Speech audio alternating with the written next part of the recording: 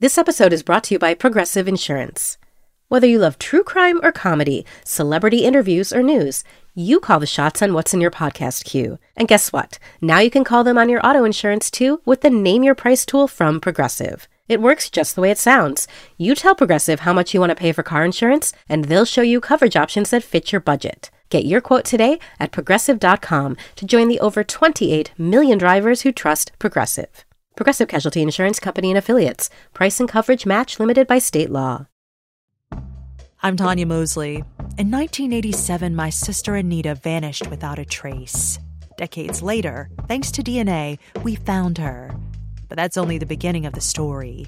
She Has a Name is a new audio documentary that explores the search for redemption, confronting trauma, and healing in the face of unimaginable loss. Subscribe now to Truth Be Told presents She Has a Name, where every revelation brings us closer to the truth. This is Women Who Travel, a new podcast from Condé Nast Traveler that digs deep into the realities of traveling as a woman today and celebrates why we'll never stay home. I'm Meredith Carey, and this is my co-host, Lali Arakoglu. Hello. For our last episode of the season, our 8th episode, we're joined by Traveler's Features Editor Alex Postman, Senior Manager of Audience Development, what a title, Laura Kramer. Hello. And our Associate Photo Editor, Valeria Swasnavas. Hello. We have two newbies, Laura and Val, who are joining us today.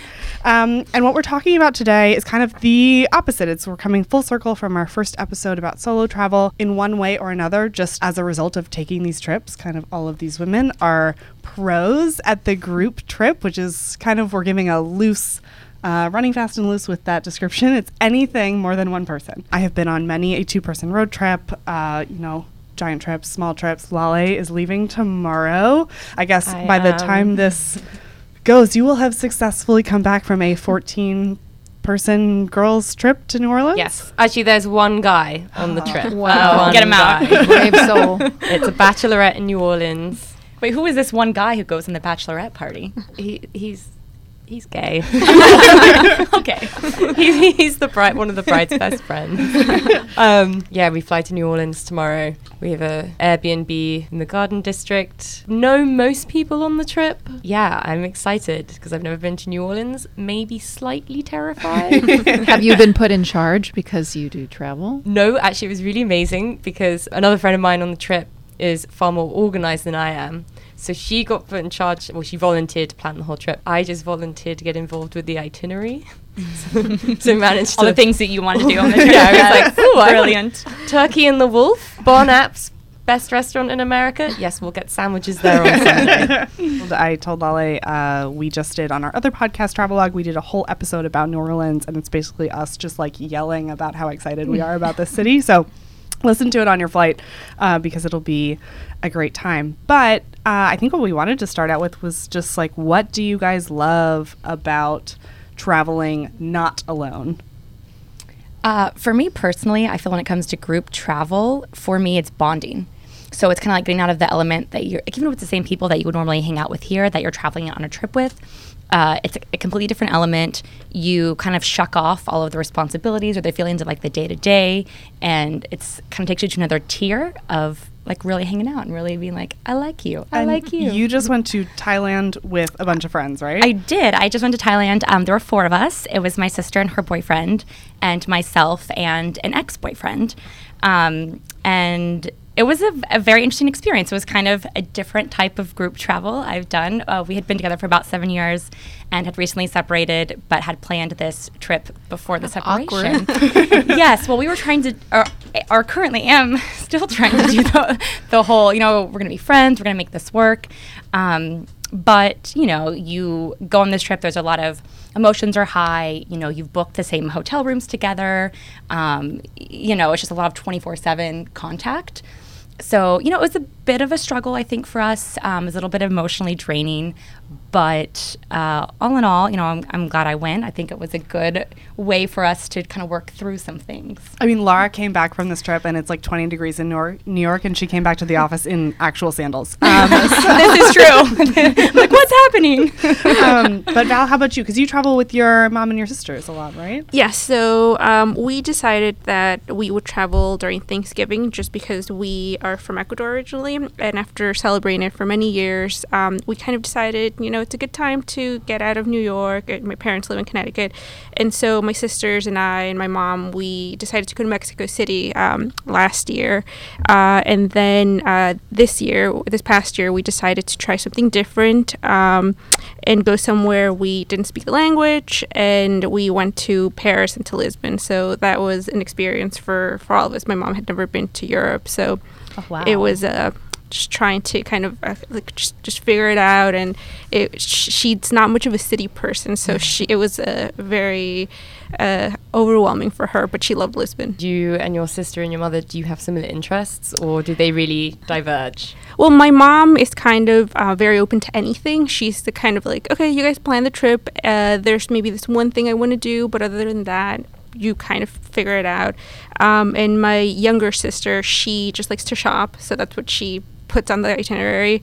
And my older sister and I pretty much have the same interest, and we are the ones that really plan the trip. What was the hardest part about your group travel experience? I think just spending 24 hours, I think a week and a half together every single day, just because I love my mom, I love my sisters, but it's just so much time together, and it's a little overwhelming. I think at the end of it, we all had a great experience, but we were like, okay, a week and a half tops. See you in 3 weeks from now. See you later. And I think, Alex, you might be getting here with your family, but I know that with my family, when my brother and I we were so used to spending 24 hours together as kids. It was just kind of like how you live your life when you live in the same house with someone and you go to the same school and all that stuff. And now we don't spend 24 hours. He lives halfway across the country. So when we take these family trips, it's unusual now, when it used to be the total norm, to spend all day together every single day for weeks at a time. So it goes back to being an adjustment, going back to all of those like family routines and figuring out kind of like how you all get along together in the same space. Because your son just left for college, but you have other kids who are in the house. How does that work? Well, totally.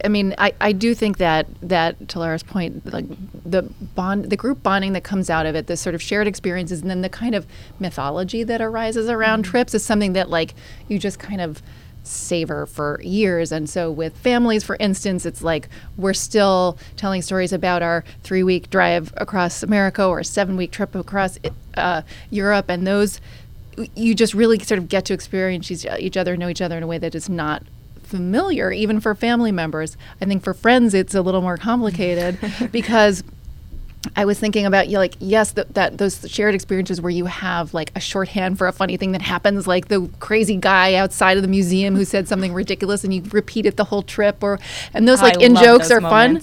But then there's that point where you're like, okay, I've had like just about enough of you, and I feel like that's where these surprises come out in like relationships with friends in particular who you haven't traveled with. And I feel like traveling is such a good test of character. Absolutely. Like how resilient, how patient, how energetic, like how go with the flow. And like I've actually sort of drifted a little bit from a couple of friends because I just felt like I kind of fell out of love with them. Traveling, how to that point, how good are you ladies when it comes to travel? Do you like pull your weight as a equal traveler? I feel like everyone's going to say yes. In the hard questions. A few minutes in. No, I feel like everyone's going to say yes, but we've talked about just amongst ourselves, I feel like at some point or another, what makes a good travel buddy.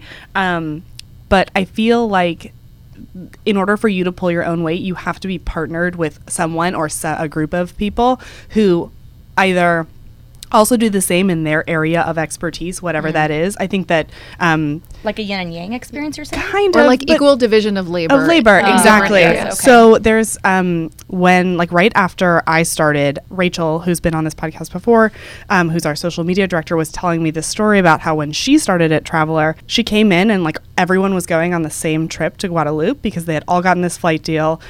Corey, our photo editor, was going, and it was like a bunch of coworkers going together to Guadalupe because they had all like decided to go at the same time and just decided it would be easier if they got a Airbnb and just kind of split it up. And they kind of had this plan, which was, Corey's boyfriend, now husband, could drive. Lalique could speak French. Cynthia could do this other thing. Like, they kind of split it up. Like, you're going to be the expert in this specific thing, and that's all you're responsible for. And then we'll figure everything out kind of more diplomatically. But I feel like you need to, in order to like be your best group travel self, you need to be paired with other people who are willing to pull their weight, like I guess the slack that you give.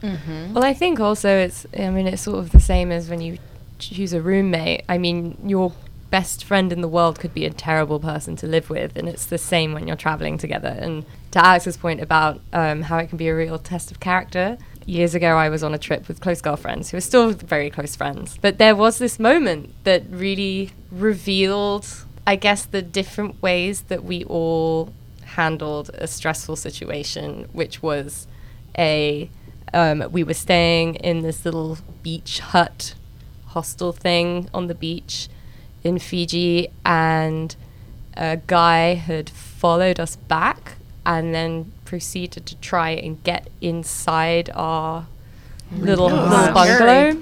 And it had these very flimsy glass wooden doors, and there was a gap between the sort of thatched roof and the top of the door, and this hand came over the top and was searching for the lock. Oh my God. And me and my one friend were slightly closer to the door, and we were just like frozen, and we were very English, and we were like, leave us alone. Who goes there? And then we were like, okay, shit, what are we going to do? And we turned to go into the bedroom, and our other friend saw us, slammed the door, and locked it. No. Oh my God. Wow, what a revelation in your friendship. And then we had to travel for like a month longer together. That's so amazing. And we were fine. What did she have to say for herself? It was never spoken of. Wow. That is so amazing. Even now, we've never discussed it. You could send her a link to the podcast. If she's listening to the podcast, Let's talk. I haven't forgotten. This reminds me of an interesting story I also have from my recent group trip in Thailand. So I feel like you kind of, at least for me, you become a little bit dependent on the group dynamics when you're traveling, especially this was a 16-day trip, and I just kind of got used to having it was 2 guys and myself and another girl, and just kind of got used to that comfort element. And we were out one night in Chiang Mai, and I decided to go back early by myself. I wasn't feeling very well. And we had this Airbnb, kind of it was a very nice Airbnb, but it wasn't in maybe the best neighborhood. And it was super, super like tech savvy, for lack of a better word. Like, the lights didn't work unless you put like a card in, and you had to like push these buttons, and there was no locks on the doors. It had to do with like these other things you pressed on the wall.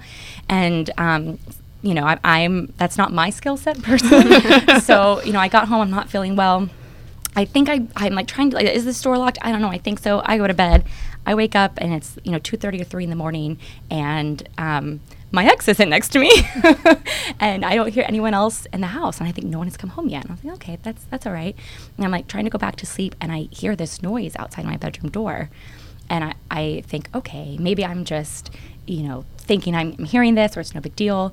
I'm trying to will myself back to sleep, and I hear another noise, like unmistakable noise of somebody's like feet moving around outside. And I was like, oh my God, like, shit, what do I do? So I get out of the bed as quiet as I can, and I go and like lock the door, and I like get back in bed, and I'm like, okay, Now what? Yeah, I've done that, and I like, and it's just continuing sound. And it's like, okay, I tried to call 911 on my phone, and it didn't work. And I was like, I'm so dumb. What do I do? And so I text messaged the Airbnb host, and I said, please call the police. And I tried to call my friends. I can't call. I text them. I said, please call the police ASAP. Thank you. And thank you. And I just get back in bed. I don't know what to do. And then I hear a sound of a bag rustling and someone eating chips. And I'm like, wait a minute. Wait just a minute. This is likely not a robber. So I unlock the door and I peek out, and it's Roddick, my sister's boyfriend, just like scuffling about, like eating chips and salsa. I was like, oh, and I step out and I'm like laughing at myself, being like, Roddick, you won't believe what I just thought had happened. So we left, we go back to sleep, and the next morning I woken up by a call from my Airbnb host, bless his heart, who thought someone's, breaking into his house, and it was just a disaster. And I was really embarrassed, honestly, after the fact, like having to confront my friends and their text message and this Airbnb guy. But it's kind of like, as a woman traveling in a foreign land, you don't know the language, you don't know where you are, your phone doesn't work. It's like very easy to jump to conclusions about safety. So I'm glad it was all okay. Yeah. Just an aggressive chip eater. I think that the group dynamic is a huge part of it. And there are, like you said, there are people that I would travel with that I'm not super close with. And I don't talk to day to day. But if I see a flight deal, I'll be like, oh, you know who would be down to go with me on this thing? And I'm going to give her 30 minutes to decide whether or not she's coming. My friend Sarah. And we flew to Chile together, and we talk maybe every 6 months and are like, oh, what plans do you have? Can I come along? But there are people that you click with. And I think, some of that has to do with that person knowing how you travel. And I think it has nothing to do with them knowing how you are in like your day-to-day life, because that is so different, I think, from who you are when you travel. And you just went on a road trip, Alex, with a friend who you hadn't talked to in a while, I was going to say, travel's a great way to see friends who no longer live near you, because Chile or Argentina, wherever you went, or Italy, where I went, is like you might as well go there with a friend who lives in San Francisco. It's the same distance and I knew she was the first person who came to mind. I had this assignment to go to Italy because of the skill set. I thought, my friend Kara, who is a former coworker, is the most competent person I have ever met. And I had actually the broken down car. I mean, I am not not handy with a car. And I thought, if we get a flat somewhere in the middle of Italy, like Kara she could figure it out. She could work it out. I'm a great navigator. I've got that skill. She knows wine. I don't. And it fell into place like complementary skill sets. And I feel like in planning a trip, you sort of have to imagine the various inequities, whether it's budget or energy level. I mean, I had such a miserable trip to Ireland where, not miserable, but I rented a castle. A tiny castle with some friends, and like everyone wanted to sleep in and hang out in the morning, and I was like so stressful. I was so furious. Like, why bother coming all the way here? And so, I feel like there are various levels of compatibility that you just need to sort of check to make sure, and also like pitching in when you have a rental. And like some people are lazy and won't clean, and other people are busybody, and you just have to make sure that you can calibrate that ahead of time, because it ruins your trip when it goes awry.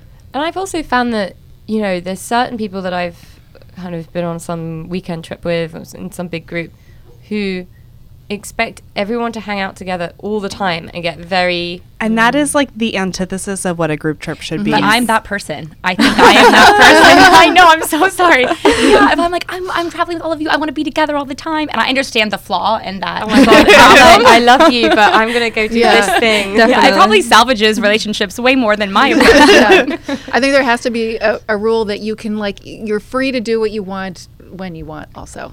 Yeah, I think that is so important. And I think that giving, even if you do totally plan things where you're like, we're all going to go to this museum if we all agree on it, or we're all going to go to this restaurant, or we're all going to meet up for dinner at this time. I think that's so helpful to like encouraging that bonding and that time spent together. But if you can give yourselves like 3 hours and then everyone comes back for dinner and like shares, you have like so much more to talk about. Definitely. And I feel like you have just gotten enough time, especially if you're going for a week with somebody. A long weekend isn't so bad, but I think if you're going like on a big trip with someone or multiple people, just having that time away reminds you like, oh, I like actually legitimately like this person, and I did decide to go on this trip with them.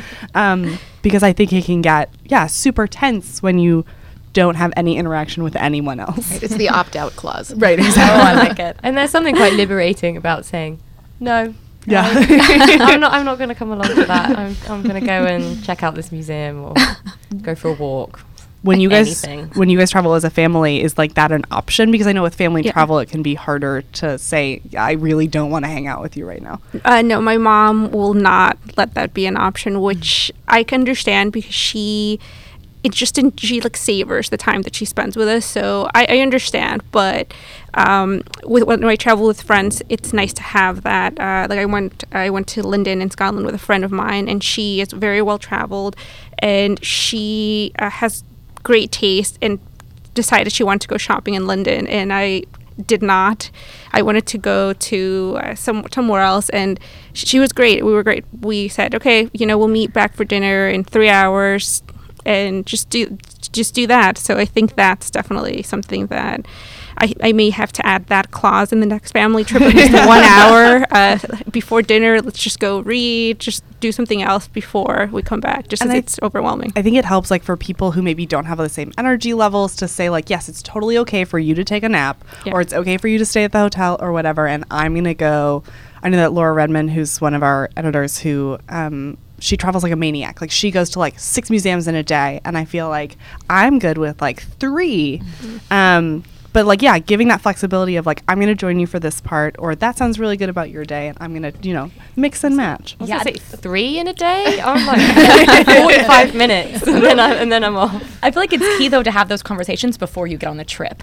So like when you're when you're planning with whoever you're going, like kind of lay those rules ahead of time, and I think it saves. It's also good to have the money conversation before you go. Absolutely. I mean, it comes up like initially in planning. Like, I'm trying to plan a reunion with my college roommates for an unmentionable milestone year, and we have different budgets. Half of us want to go to the Caribbean, and half want to rent a place in New England. So you've got to address that. But then, who's spending what while you're away? Yeah. And I've had it work 2 ways. One is you all put money in a pot at the beginning, and then you can all draw from that to buy groceries or whatever, the sort of the group activities, or you just keep every single receipt and then do the accounting at the end, but that can get like just super complicated. Yeah. There's also some really good apps now that you can use. One I've used in the past is Splitwise. I think we have a whole story about it on our website. Yeah, we have a whole story about apps that make group trip and kind of group travel and budgeting easy. And Cassie Shortsleeve, who's another one of our contributors, actually has also written a story that you can find online just about kind of like how to have that money conversation. Because, splitting might work for some people. Just being honest about what you can actually spend is very important in that conversation, as is, oddly enough, talking about like dietary restrictions, because if you're the person booking things and you book a restaurant that someone who's vegan like can't eat at, then they're spending money that they like for something that they can't eat. So I think it's like, being like brutally honest with each other about what you're willing to do is incredibly important at the onset. Yeah, and for this New Orleans trip that I'm going on tomorrow, my friend who's the one that's getting married has been really great, in that she's just been from day one. She's been like, look, everyone's at different budgets. Let's keep things like on the cheaper side. If you want to go off and do this thing that's going to cost more money, that's great. But like, no big group dinners. Let's like not make anyone feel uncomfortable, and because somehow it always falls on the person that is on the tighter budget to kind of suck it up and and have to pay for something that they feel uncomfortable doing. So I think, again, it's like being honest and just like laying the ground rules down at the beginning. And I think that's a good opportunity for like that, like you break off and you spend your money if you are willing to on that one thing, and I'm going to spend my money if I have less of it or more of it or whatever on this other thing. And then we'll meet back up and do something that we can both afford or both spend money on. And I think that, that like optional add-ons and talking about things that you guys want to do ahead of time that are going to cost extra money, because you guys are kind of like doing a bunch of things together in this New Orleans trip and a bunch of things separately. There's like definitely sort of some downtime that's been worked into it there. It's like, if you want to go off and explore, you can. If you want to, if you're really hungover and you need to lie down in a dark room for 3 hours, then you can go do that. The only extravagant thing we're doing is we're all getting tattoos. Oh. Wow. Just drop that in there so casually. Wait, are you tattoo free currently? Yes. Wow, this is a huge milestone. I might come in on Monday. The couple's initials? Yeah, no, but actually, my friend's an artist, so she's actually drawing everyone what they want, and so everyone's no pressure to get them, but everyone's doing it. But it's individual, like whatever you particularly want. No, it's like everyone gets the same. She has a friend who's a tattoo artist in New Orleans, so it's like. Do you know what you're getting? I'm not sure. Oh. Look, I might come in on Monday and be like, I got too scared and I didn't do it. I love Highly it. likely. We'll update all of you listeners on whether or not Lala is tattooed. But have you guys ever had a negative experience with budgeting? I feel like I've had a few, but have you guys ever come across some really awkward instances? I think I've just had cases of people not being honest, and it then comes out in different passive-aggressive ways, and because people are stressing about, someone made them spend too much on one thing, or they feel like someone else isn't pulling their weight financially on the trip. And again, I just think it's honesty the whole way through. Otherwise, you're going to get these bubbling tensions.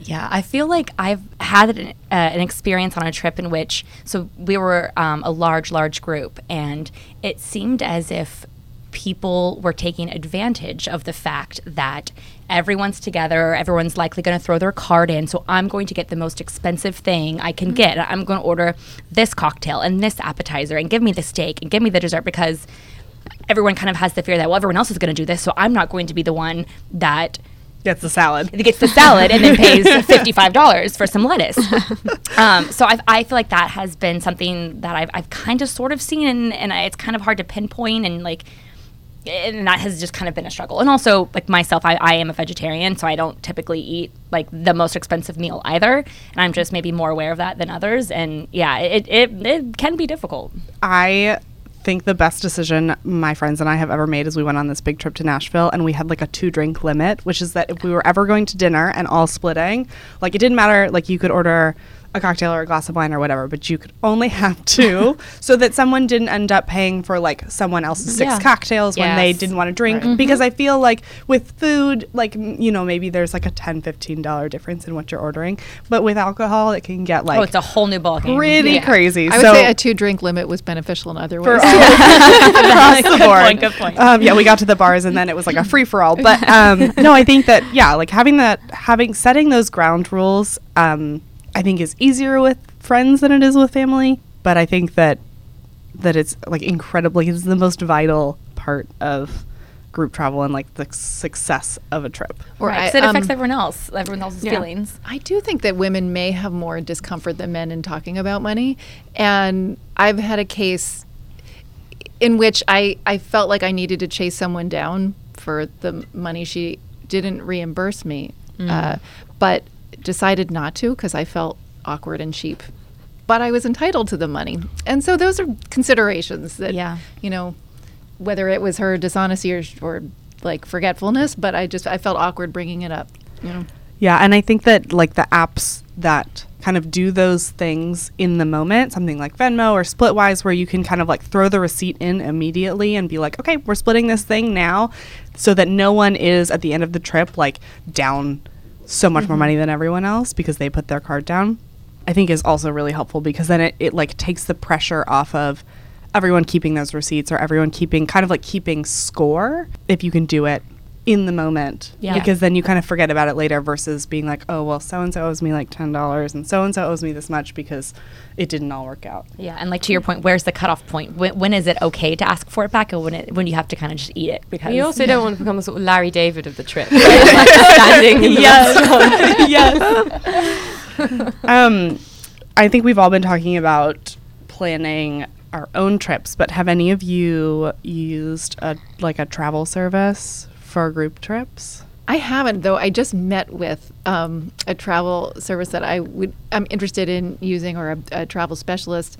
It's called Naya Traveler, and it's founded by 2 women who worked for other specialists and felt like there was a need to address both sort of more women-focused travel. I don't think they do it exclusively, but I think it's sensitive to sort of women's travel interests and habits. And then also to sort of go deeper culturally. One grew up in Morocco but is a native English speaker. One grew up in Argentina. So they're, rather than sort of hopscotching around certain areas, they really sort of try to go in deeper, a little bit more sort of cultural immersion, spiritual travel, some wellness, and women are probably going to be more drawn to a wellness-focused trip. And so I just sort of like the sound of all of that, and especially as women founders are probably just kind of sussing out the kinds of activities I would want to do. Wait, and if our listeners want to look them up, how do you spell it? It's Naya, Naya,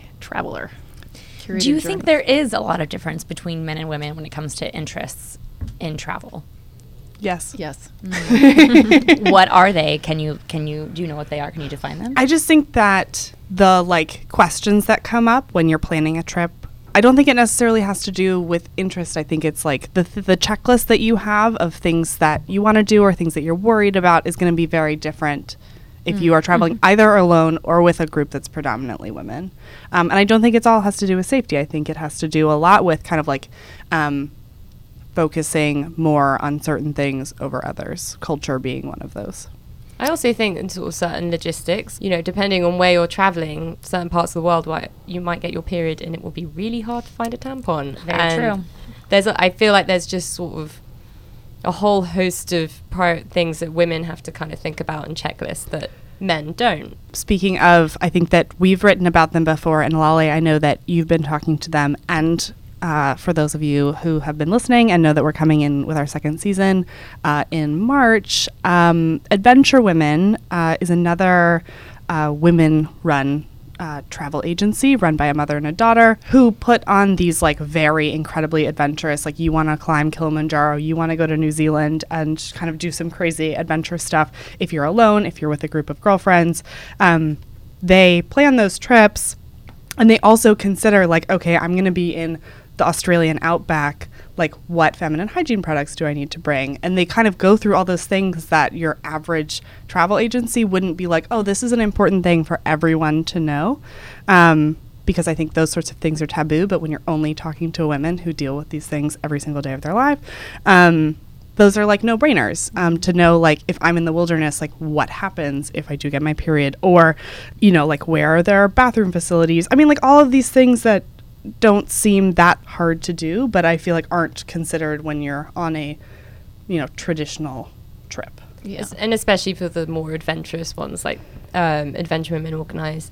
They have one in New Zealand coming up that looks really incredible, and another to Morocco. There's one in Mongolia later in the year where you get to learn how to be the eagle huntress, which just Wow, badass. Wait, the eagle huntress? And I know that we've talked about these women before, but there are a bunch of female free divers in rural Japan, and they also do a trip with them where you kind of meet these women who are diving for pearls, and you get to be a part of that. And I think that's the thing is, I think that women want to meet other women and get to know what their lives are. I was going to say, because I think actually in other cultures, more than in the U.S., because there's more gender segregation, if you're women traveling with women or in a trip planned by women, you may have greater access to local women, Yeah. and whether you're sitting in someone's kitchen and cooking with them or going to visit, a school or so. I feel like there's an urge in terms of different interests, maybe an urge for more interpersonal connectivity. Yeah. And it might be easier to be in that situation with other women. Definitely. What would you guys say is the best place you've ever gone with a group of friends, or one friend, or as a family, or with multiple families? Whatever you want to describe as your best ultimate group trip that you've taken. Where did you go, and why was it a great place for that? I went to Arran in Scotland with my older sister and one of my friends who I met in college. And that was a really beautiful trip because we all wanted to just get out of the city and just walk in the wilderness and, just take it easy for a few days. And like we mentioned before, we did have kind of the understanding if one of us wants to do something that the other one doesn't, it's totally fine. And one of my big pleasures is going horseback riding, and I wanted to do it so badly, but my friend didn't, and it was fine. I went and had a great time, and at the end of the day we would go back to our hotel and swim and go to the spa, and it was just I think we all had a great understanding of what we wanted from that trip. So I look back on it very fondly. I'm thinking not necessarily the best place I've been, but maybe the most harmonious group trip I've had recently was a ski trip with two other friends. And I think what made it work so well was because there was a clear-cut division of labor at the beginning. One friend was like our designated driver, not because she drinks less, but because she just is like more competent behind the wheel and just like sort of grabbed it. One of us planned all the ski rentals, another one planned the house. And then here's where I feel like gender difference plays a role. Skiing itself, when you're just with women, was fantastic compared to when I'm with like my husband or my kid, and you're just skiing at all different paces and like adrenaline levels, and it feels a little chaotic, and you're waiting at the bottom for people, or you're being waited for, and all like each day we would just we'd have lunch and go, maybe we're done. and didn't feel like lame for saying that. And it was just like we were so in tune, and then we'd like go have our wine, and it just was like the perfect vibe. You know, it just was like in harmony that way. How about you, Laura? I would say the best trip I had with not just myself was went to India with my dad. And we did one kind of minor trip like that before. I'd studied abroad in New Zealand, and he'd come out for like a week. But this was the first time we'd really just, he and I, like, let's go somewhere, you know, to us, fairly exotic. And it was a kind of sort of like a spiritual trip. Like, we went to like the place where, like, you know, folks all like on Buddhist and like Hindu destinations. And it was such an opportunity to get to know my dad as not my dad, like as a person. And I have like this fondest memory. We were like in our hotel one night, like waiting before dinner, and like we were just like laying down, and we were just like talking, just like shooting the shit about life. And he doesn't like open up about, you know, everything super often, but he just was like willing to talk about everything, like life and death, and like these moments of like, you know, realization for him as like throughout his life. And I feel like I came back from that trip, like, obviously I love my dad and everything, but after that I was like, I know you as a man and as a father, and I will just cherish that forever. Yeah, I'm going to make a pitch for the road trip, which I know you have been on with your friend, and I have been on with my best friend. After I graduated from college, I'm from Texas. I was moving to New York. Yeah. Hey. Knew that I had not seen enough of my own state, and it's really freaking huge. And so my friend and I went on a 2-week road trip around Texas. Where'd you stop? What were the destinations? We went from Dallas, which is where we're from. We drove down to Houston, and then we drove up to Austin, then to Fredericksburg, then to Marfa, and then to this place called Balmore. And then we drove back to Dallas. So, like, slowly but surely made it all the way, basically all the way around.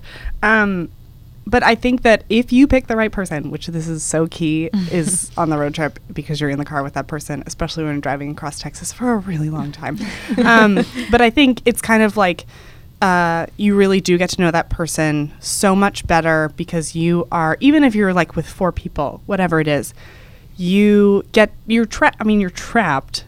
And I know I said that wasn't a great thing, but I think that, you know, when you're stopping places for the night or you're stopping places during the day, it gives you enough of a break. But I think that we had always, you know, like in college, we had stayed in touch. We caught up all the time.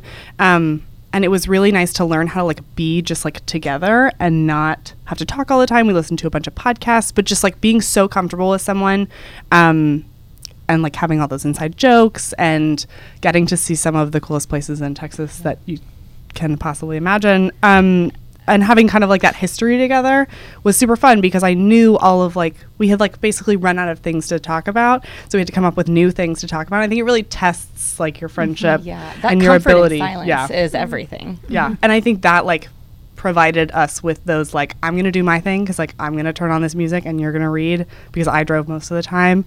And it was like, okay, we're going to do these things in the same car. And then when we stop at the next gas station, we'll talk about it. But I really think like, I think of all of the make or break, like, do you actually like this person trips? The road trip is the way to go to figure it out.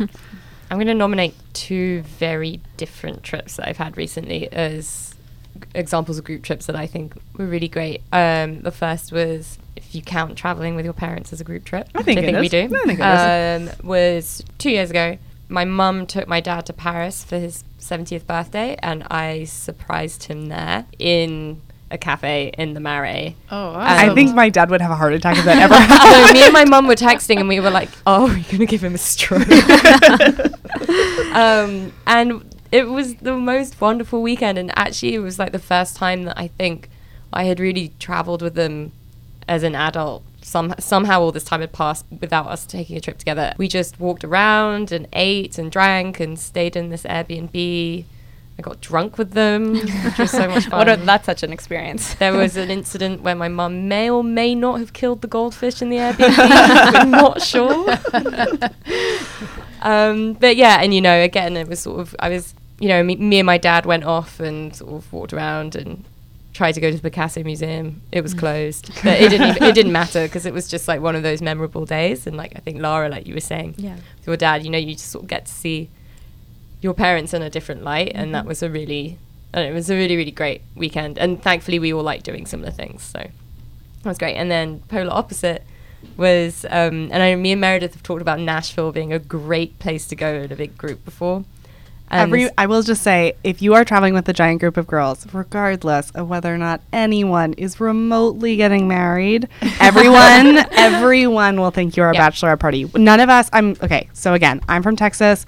Half my friends are married, and I'm 25. And like, weirdly enough, because it is weird with our group of friends, like none of us were engaged. None of us were engaged on this trip. No one was getting married. No one was married. We were all single. And I think that actually still stands, which is, it's like my only single friends. But yeah, every single bar we went into, it was like, oh, who's getting married? Every Uber. It was like Every Uber. So I will say, you know what? If you want to milk that, take a big group of girls to Nashville, regardless of whether or not anyone's getting married. We were a bachelorette. And we thought we were being really original when we organised it, and we didn't realise that it's like the bachelorette capital of America. You could try Detroit instead. Yeah, there you go. But it was great because it was a very accessible city. It was cheap. There was a lot going on in terms of like food and music and culture, and there was just a lot of different things to do. So when we wanted to branch off from each other, we could. And because it was so affordable, well, compared to New York, I don't think anyone felt pressured in terms of budget. And you could go for a nice cocktail, and then the next minute you could be in some crazy dive bar singing karaoke and smoking inside. Oh. It's called Santa's. It only sells $2 beers. Wow. That's it. It's amazing. It's the New York dream bar, really. It's my favorite bar in the world. And I think that might be where we wrap up. I feel like everyone shared good tips. Does anyone else have like a last minute like ride or die thing that they think of when they are planning a trip with your friends? Well, this may be like way obvious, but I find that the Doodle app, is that what it's called? Doodle. Like the quiz. To plan dates when everybody's available. There's that chaotic moment where you're emailing and these dates and that date, and like the Doodle website is a great way to do it. That's great feedback. Actually, that's not obvious because I've never thought about that. But that's a great idea because everyone can like select their availability and then that's really smart. Anybody else? Last minute tips? Again, I think this might be pretty obvious, but when we're trying to figure out like a destination, we kind of divide and conquer. So we like set a date in which we're going to present to each other. Yes, this is so official. We do this many times, and so we each. Is there PowerPoint involved? It can be if you're so inclined. Normally, it's like a Word doc with some images thrown in there and some like bullet points. You just pick a destination that you like that you would like to go, and kind of like pull out the highlights of like why you think this is good for the group. Kind of like top restaurants, top things to do, and then it becomes a free-for-all. That's a really smart idea too. I think we just like wing it. I think I need to get my friends on these like slightly more planned adventures. Okay, great. Well, thank you, listeners, for tuning into our very first season of Women Who Travel. Lale and I have been so thrilled to be a part of this, and thank you, Alex, Val, and Lara, for being part of our very last episode. Before we go, if we could just go around and everyone say where our listeners can find you on social media. Lara? Oh, I'm on Facebook under Lara Kramer, Lara. Are you nowhere else on the internet? Wait a minute. Yes, there is. I'm also on Instagram, Lara K Kramer. That's Kaye. Come find me. Let's chat. No one has ever said their Facebook profile. I'm embarrassed now. Log on to Facebook. It's FASE. How would you, Val? I think the only app I'm on is Instagram, and it's just Val_Swass. Very cool. How about you, Alex? Instagram and Twitter at WordMover. I'm at Oh Hey There Mayor. And you can find me at Lale Hannah on Instagram. We will be back March 5th with an episode that is going to be very exciting, and we're not going to give anything away yet, but it is International Women's Day week, which we will celebrate. Full stop, 7 days. And we'll also have on March 8th, which is International Women's Day, a Women Who Travel package on our website launching. There'll be profiles and features and personal essays and lots of storytelling. So we know you all will be counting down the days, but thank you so much for joining us for these first episodes, and we're excited for what's to come. Please let Lale and I know if you have any ideas for our future seasons, and please, if you have any feedback, let us know on iTunes. You can find us and Traveler at cntraveler.com, Condé Nast Traveler on Facebook and YouTube, and CN Traveler on Instagram and Twitter. We hope you have a great week.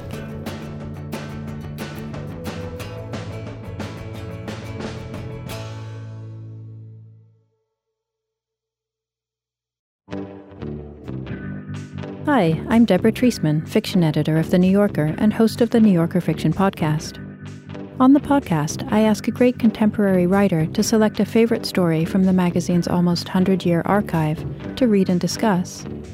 Together, we delve into the story, exploring its themes, its style, and what makes fiction work.